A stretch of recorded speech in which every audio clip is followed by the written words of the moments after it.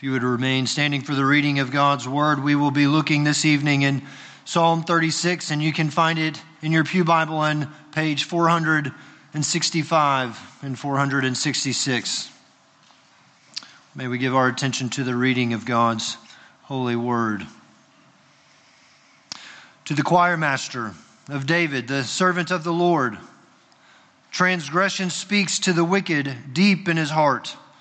There is no fear of God before his eyes, for he flatters himself in his own eyes that his iniquity cannot be found out and hated. The words of his mouth are trouble and deceit. He has ceased to act wisely and do good. He plots trouble while on his bed. He sets himself in a way that is not good. He does not reject evil. Your steadfast love, O Lord, extends to the heavens, your faithfulness to the clouds. Your righteousness is like the mountains of God. Your judgments are like the great deep. Man and beast you save, O Lord. How precious is your steadfast love, O God. The children of mankind take refuge in the shadow of your wings. They feast on the abundance of your house, and you give them drink from the river of your delights. For with you is the fountain of life. In your light do we see light. O continue your steadfast love to those who know you, and your righteousness to the upright of heart. Let not the foot of arrogance come upon me, nor the hand of the wicked drive me away. There the evildoers lie fallen. They are thrust down, unable to rise. This ends the reading of God's holy word, and may He add His blessing to it. Let's pray together. Our God and our Father, we again come and say, speak, for we need the voice of our God to impact and transform our thinking, our living, and our hearts. And so, Lord, would it please you to make Jesus known, that whatever distractions we might have, they might be cast to the side, that we might, in fact, gaze upon Christ Jesus and therefore worship. And we ask it in Jesus' name. Amen. You may be seated.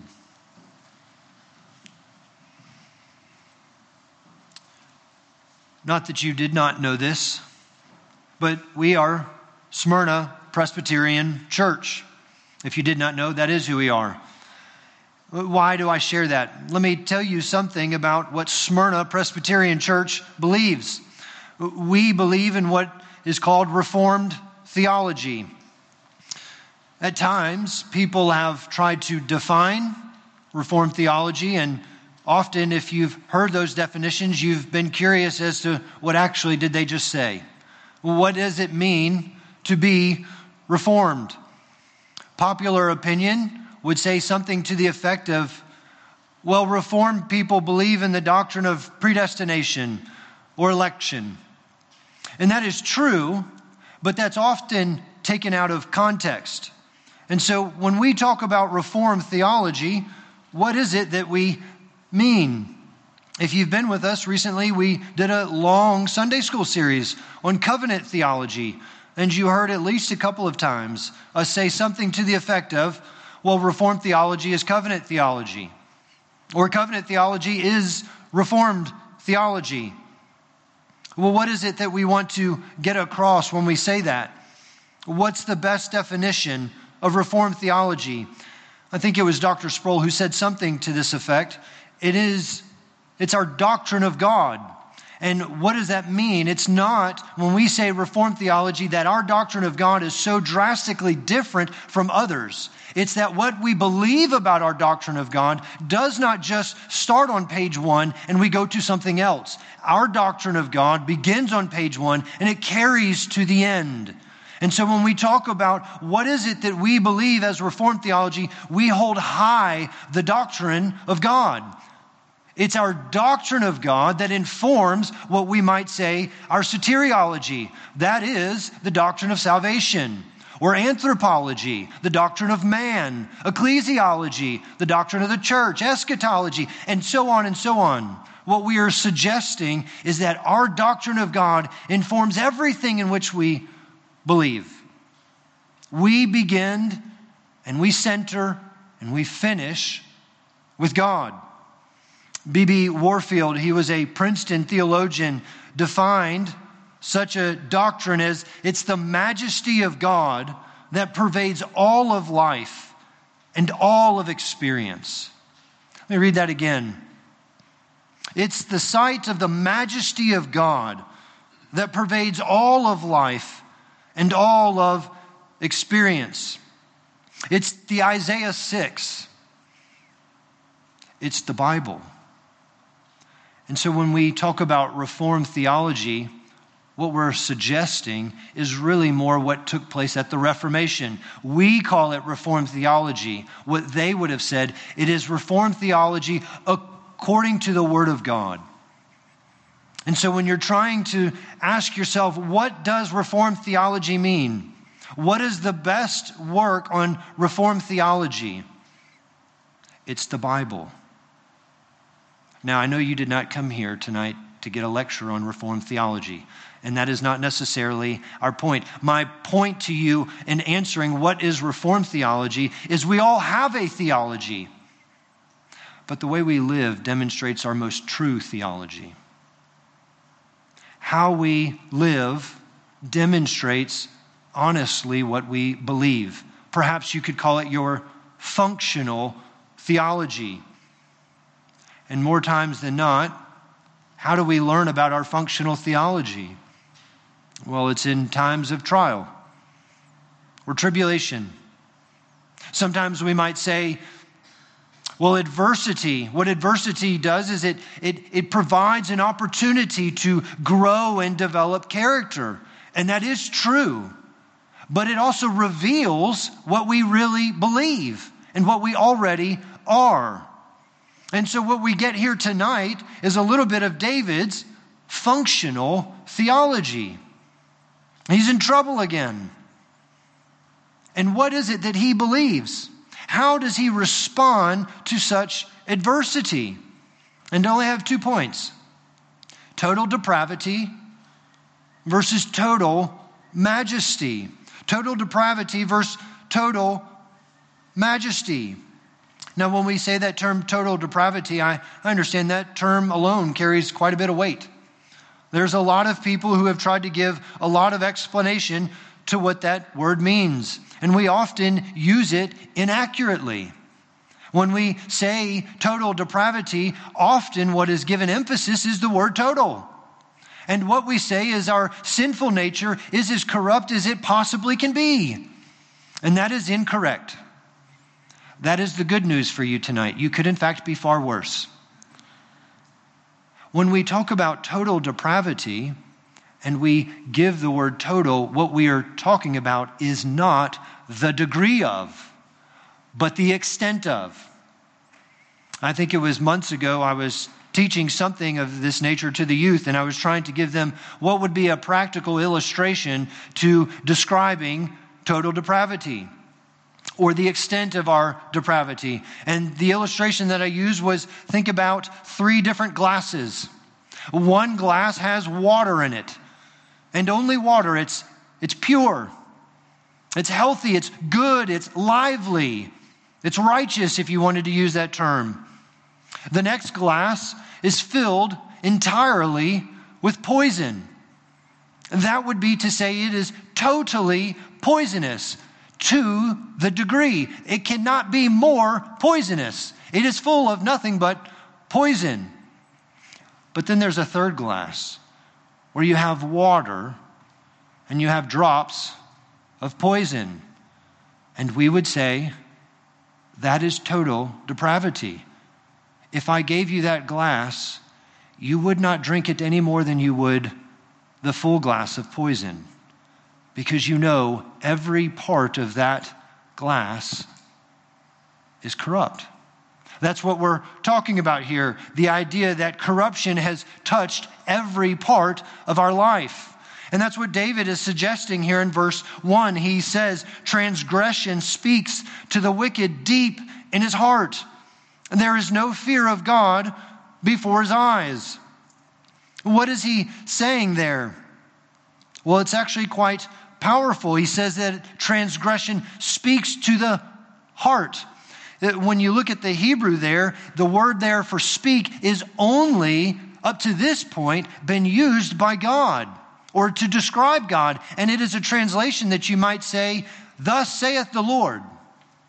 And so when David says transgression speaks to the wicked, what is he demonstrating? Well, the Bible has suggested that the divine authority comes from God, but David is using the same language to demonstrate a point of what it means to be wicked.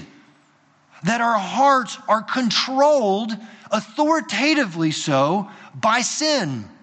Almost as though it's divine. There is no way in which we would not sin. We are in fact not controlled by God, but by sin. And so David says transgression speaks. It speaks to the heart. It has a depth to it, an authority and controlling factor. And then he outlines what that looks like. Sometimes, especially on Sundays in which we observe the sacrament of the Lord's Supper, we have a confession of sin. And at times, we say something to the effect of, we have sinned against you in thought, word, and deed. David is demonstrating that here. That is what the wicked life looks like. There is the wickedness in our thoughts, our words, and our deeds. It's in your thoughts. And what does he say? It speaks deep in the heart. There is no fear of God before his eyes. Now that is a statement that sounds familiar, doesn't it? Because it wasn't too long ago that David had written Psalm 14, in which we read, the fool says in his heart, there is no God. And yet here David adds something to it, doesn't he? It's not the foolish that says it, it's the wicked. It's the wicked who says there is no God and he has no fear. Dr. Dale Ralph Davis, he calls it a fear that is on steroids. It's not the reverence. It's not the respect. It is a dreadful fear. There is none of it in the heart of the wicked. And so David's not saying here that this is a foolish statement, although it is.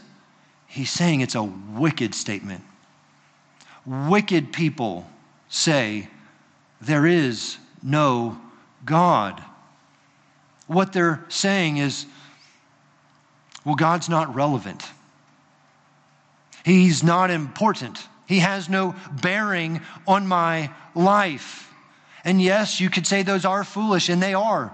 But David is saying, but fundamentally, they are wicked.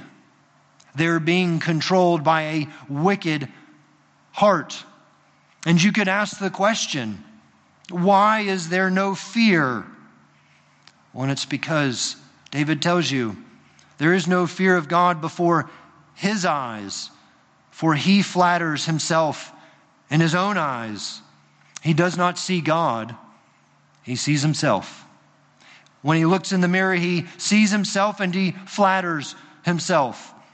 He has a false view of God, which inevitably leads to a false view of self. And it leads to false views of sin. And that is not a shock to you. You live in the world, and we recognize the world would say things about sin. It's not that big of a deal. It's not that bad. It was something small. Perhaps you have even had those thoughts yourself. It was a simple mistake. I didn't really mean it. We don't have a right view of sin. The wicked don't care because they see no consequences for their actions, for they see no God. They see themselves. They're wicked in their heart, and it has influenced the way in which they think, their thoughts. David says it's in their words. The words of his mouth are trouble and deceit. There's a corruption that has taken place in his thoughts, and it's not hard to see how it flows out of his mouth. Isn't that what we read in the Gospel of Luke? Out of the overflow of the heart, the mouth speaks. When we have a wicked heart, we have wicked speech. And I don't think what he is suggesting is that everything that comes out is intentionally wicked. Perhaps it could just simply be it's gossip or slander or it's empty talk. But all of it will lead to a furthering degree of sin or a furthering degree of wickedness. They're troubled and deceitful words. It's evil. And it's the exact opposite, isn't it, of what we learn about Jesus. That there was no deceit in his mouth. It's that imagery that he paints for us. Good trees, well, they bear good fruit. Bad trees bear bad fruit. It should cause us to slow down and ask, how do we speak? How do we speak to people? How do we speak to our children, our spouses, brothers and sisters in Christ, co-workers, neighbors? It's a heart matter. You know what's difficult about that is what you and I have to come to terms with is, well, words matter. Words matter because they demonstrate what's in your heart. That's hard for me. I want to say things like, I didn't mean to say that, when my family has to call me out on that. And then I have to admit later on, I did mean to say that because my heart is sinful and I need to be forgiven of it. David says that the wicked are sinful in their thoughts and in their words and in their actions. He plots trouble while on his bed. He sets himself in a way that is not good. He does not reject evil. The place of rest has become a place of plotting. Where there should be much Sabbath, there is much evil and intention for evil. He has committed himself to evil. There is no commitment to truth and to righteousness. Perhaps you're seeing that comparison. It sounds oddly like Psalm 1. That there's a wicked and a righteous person. That the life of the wicked, it goes from one degree of sin to another. The issue of right thinking and how it leads to right living. It might entirely be appropriate to say, this is the greatest summary of wickedness. Yes, Paul picks up on it in Romans chapter 1. And yes, he might spell it out a little bit more in saying the wicked suppress the truth of God for a lie. They worship creation rather than their creator. But I think what David is doing here is he wants you to recognize what is sin. He wants you to evaluate your life and your heart and to have an accurate view of sin. And that is very important as a believer. You and I need to know what is the doctrine of sin and how does it influence and affect me. And you can say, this is very difficult. Who would begin a psalm like this? And I think what David is saying to you and to me is, slow down and make sure you have an accurate view of sin. When we think about sin, even our own, if we rightly understand it, we would pause to make sure we do not give too much credit to sin. It is possible to look at sin and say, it has power in me and over me. It's authoritative. It's a Goliath, you might say, in this life. But sin is not sovereign. Sin in the life of a believer is not in total control. It cannot be if you are in Christ. And so I think what David is suggesting is we as Christians need to put sin in its proper place. As big and as strong and as mighty as it might sound, we need to shrink it down to size. How bad is sin? It is bad. But what David does in verse 5 is he abruptly changes direction. And he says, then you need to know who God is.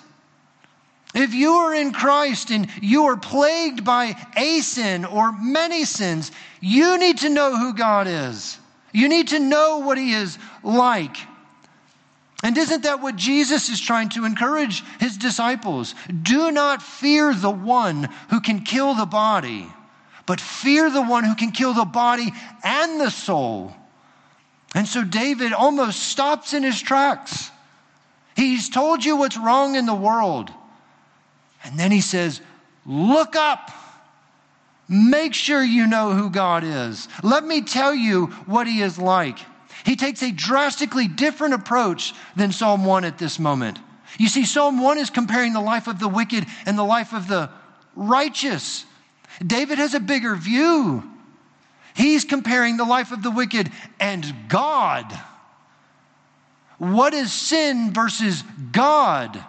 And he wants you to know, who is God? What is he like?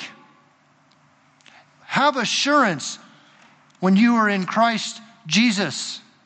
And so what does he say?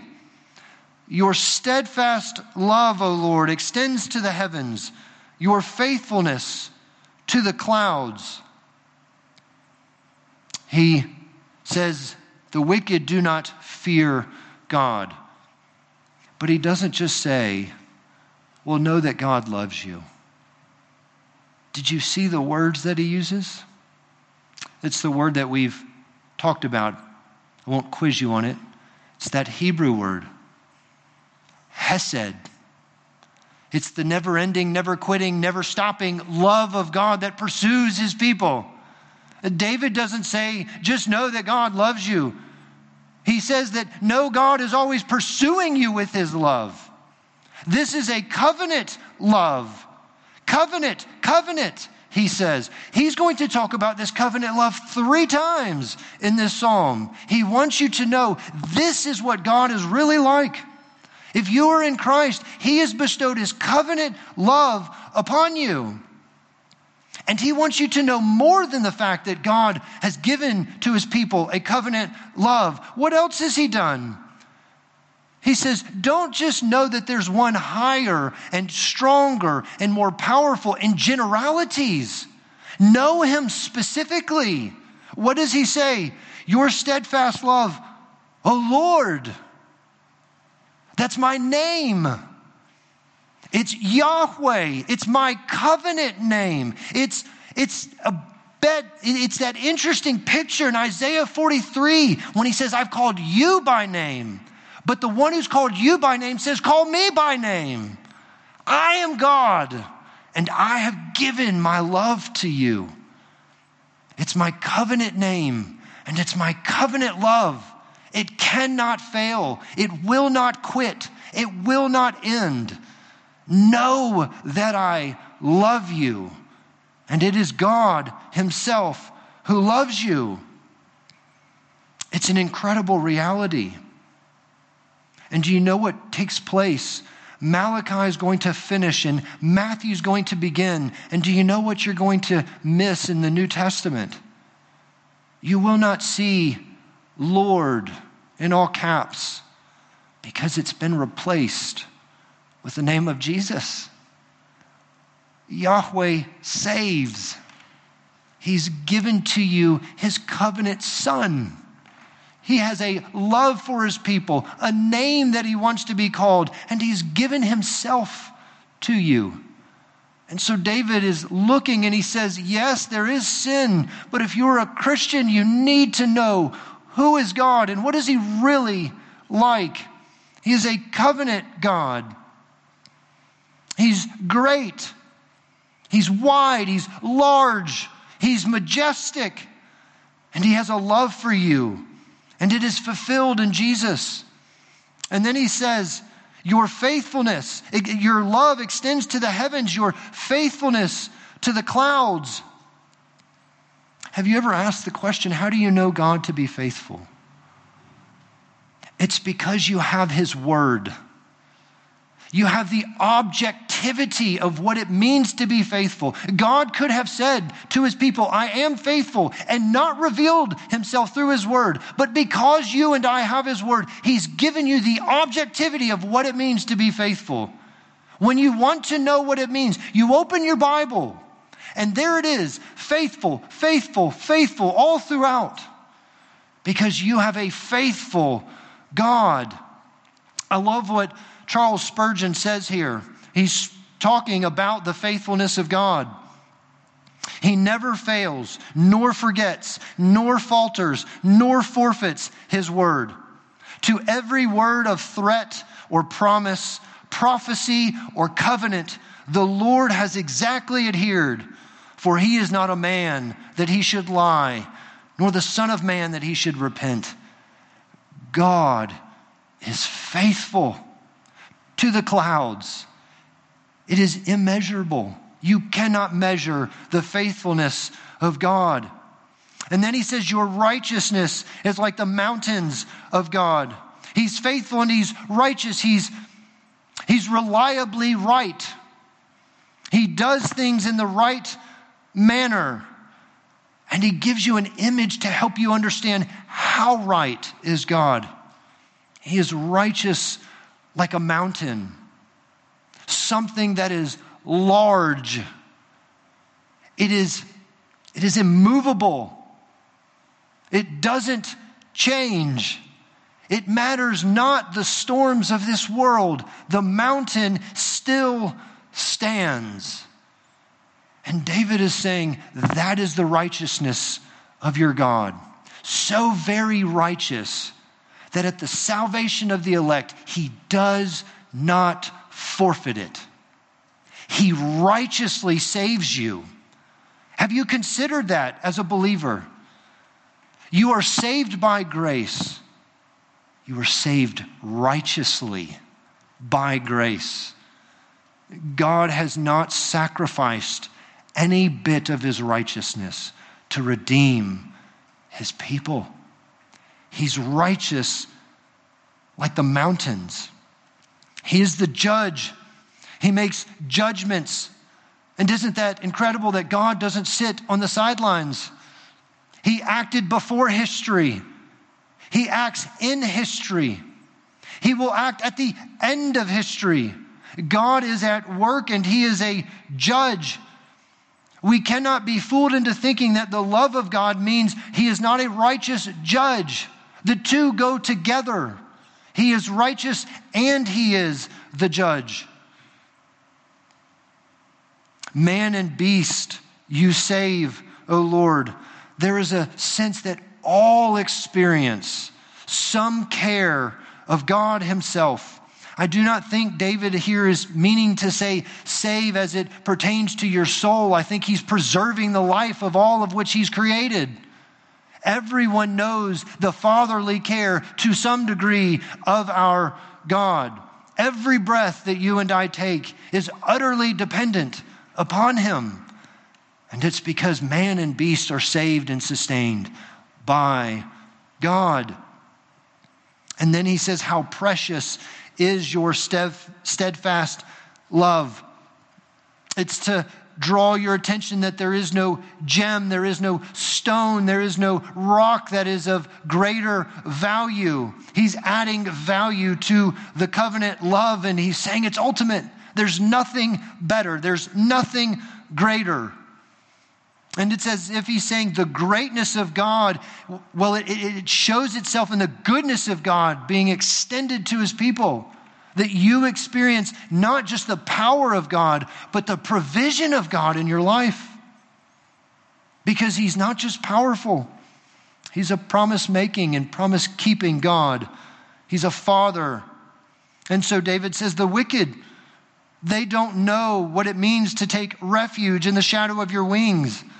But your people do. That there is protection.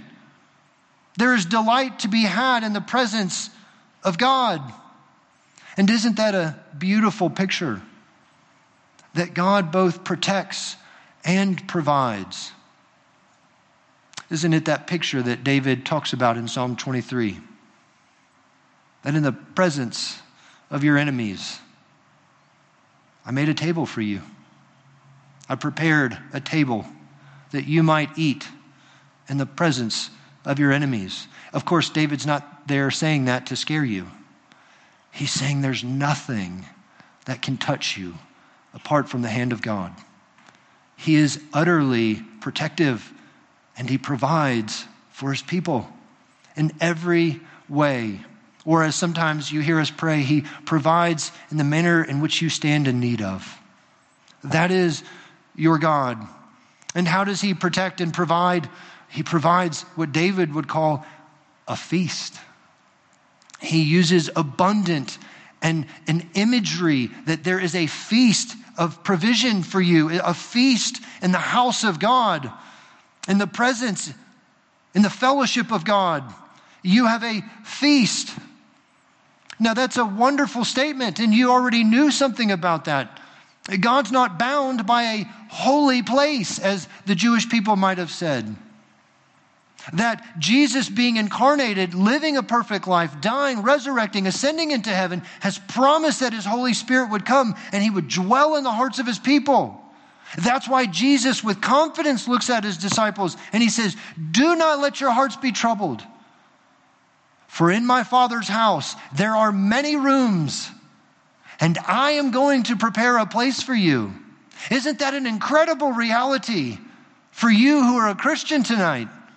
That God prepares a place for you in his house. How much greater that presence when the rooms come together. When the people of God come together, what an expression of feast, of abundance, of enjoyable peace. And that is what David is saying God is like. That yes, he comes and he dwells in your hearts. But how much greater do you understand God when you're with fellow brothers and sisters in Christ? And what greater feast than to come into the worship of God, to see God, both in sacrament and in praying and preaching and singing. There's an abundant feast. David says there's a river of delight. Have you considered your worship this night? Is that how you define it? That this is a feast. This is no simple meal of mediocrity. It's a feast to be enjoyed. Eat as much as you like, for it is of God that you take and eat of. And he says, come. This is a river of delight. He goes on to say that he is the fountain of life. In your light do we see light. It's an incredible picture that God is the fountain of life. You have life, but God is the fountain. There is no life apart from him. And he says, come, for I have an abundance of it.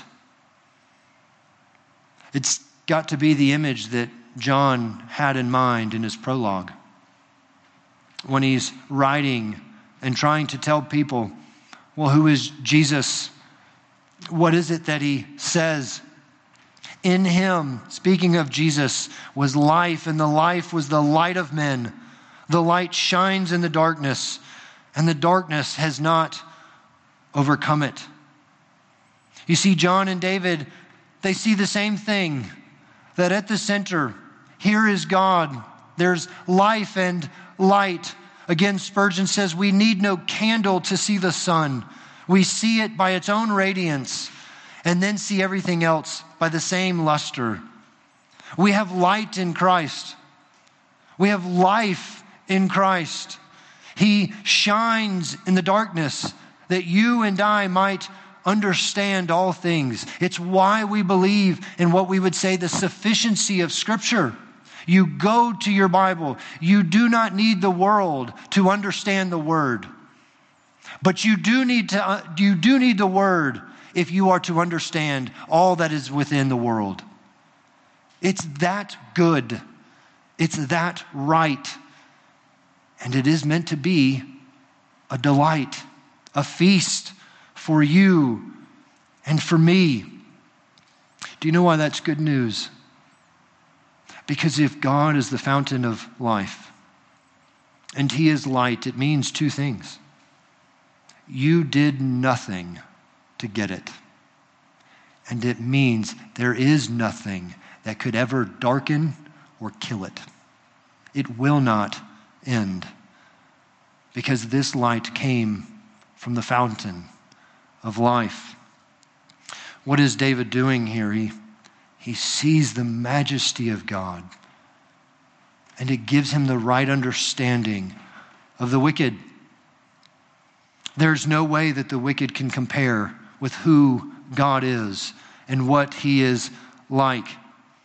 And so he says, you have fed me with your steadfast love from the heavens. Please, O God, continue to do so. Do not hold back your love from me. One commentator says, turn it on and continue to keep it activated. I want to always know the love of God. When you have that image, that understanding of God, it gives you a very clear picture of the wicked, doesn't it? You need not worry. You need not be stressed or anxious because those who seek to destroy him, that is David in this picture, those who look strong and successful, those who perhaps look like they are towering over him, will all fall before the presence of God. And there is no hope for them. They cannot, as David says, rise. They are unable to rise. It's a psalm of much joy and yet of judgment. It speaks to everybody. If you are in Christ, God is giving to you a picture of his majesty, that you might see him and not be overwhelmed by your depravity. That is Jesus' purpose. He came to seek and to save what is lost. He is making you right, fitting the bride before the bridegroom. And yet, if you are not in Christ, you need to understand you are the wicked here. You are without hope unless the light and life of Christ shine on you. This is a psalm of joy, and it is a psalm of judgment. Be not the wicked one who says, there is no God, but rather have your eyes fixed on Jesus. In a few moments' time, we'll sing our closing hymn. I chose it intentionally because I think what David is saying in New Testament terms is, do you want to know how you deal with sin? You turn your eyes upon Jesus. It's a moment of you have to fixate your mind not on the world, but on Jesus, on Christ. I do pray that that is your experience this night, that is the application of your life, that when you see sin in your life, you do confess it and you do repent of it. But believer, have your eyes and your heart fixated on Christ, the river of delight, who in him there is the spring of living water. Come and drink to your full. Let's pray together. Our God and our Father, we thank you that we have such an honest word of truth that comes from you. That we are not to be men and women who are naive of evil and of wickedness. But we are not to be afraid of it if we are in Christ Jesus, because we have the majesty of God demonstrated in the person and work of Christ.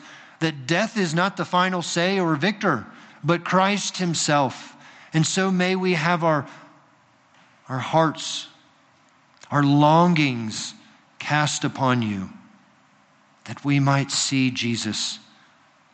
Again, O Lord, I do pray if there are those even this night who hear and that is not the truth of their heart, would you open their eyes that they might see Jesus, bringing to them the glorious picture of our God. And perhaps for the very first time in their life, they might see the fountain of life. that light might be shined upon them now and forevermore. And we ask it in Jesus' name. Amen.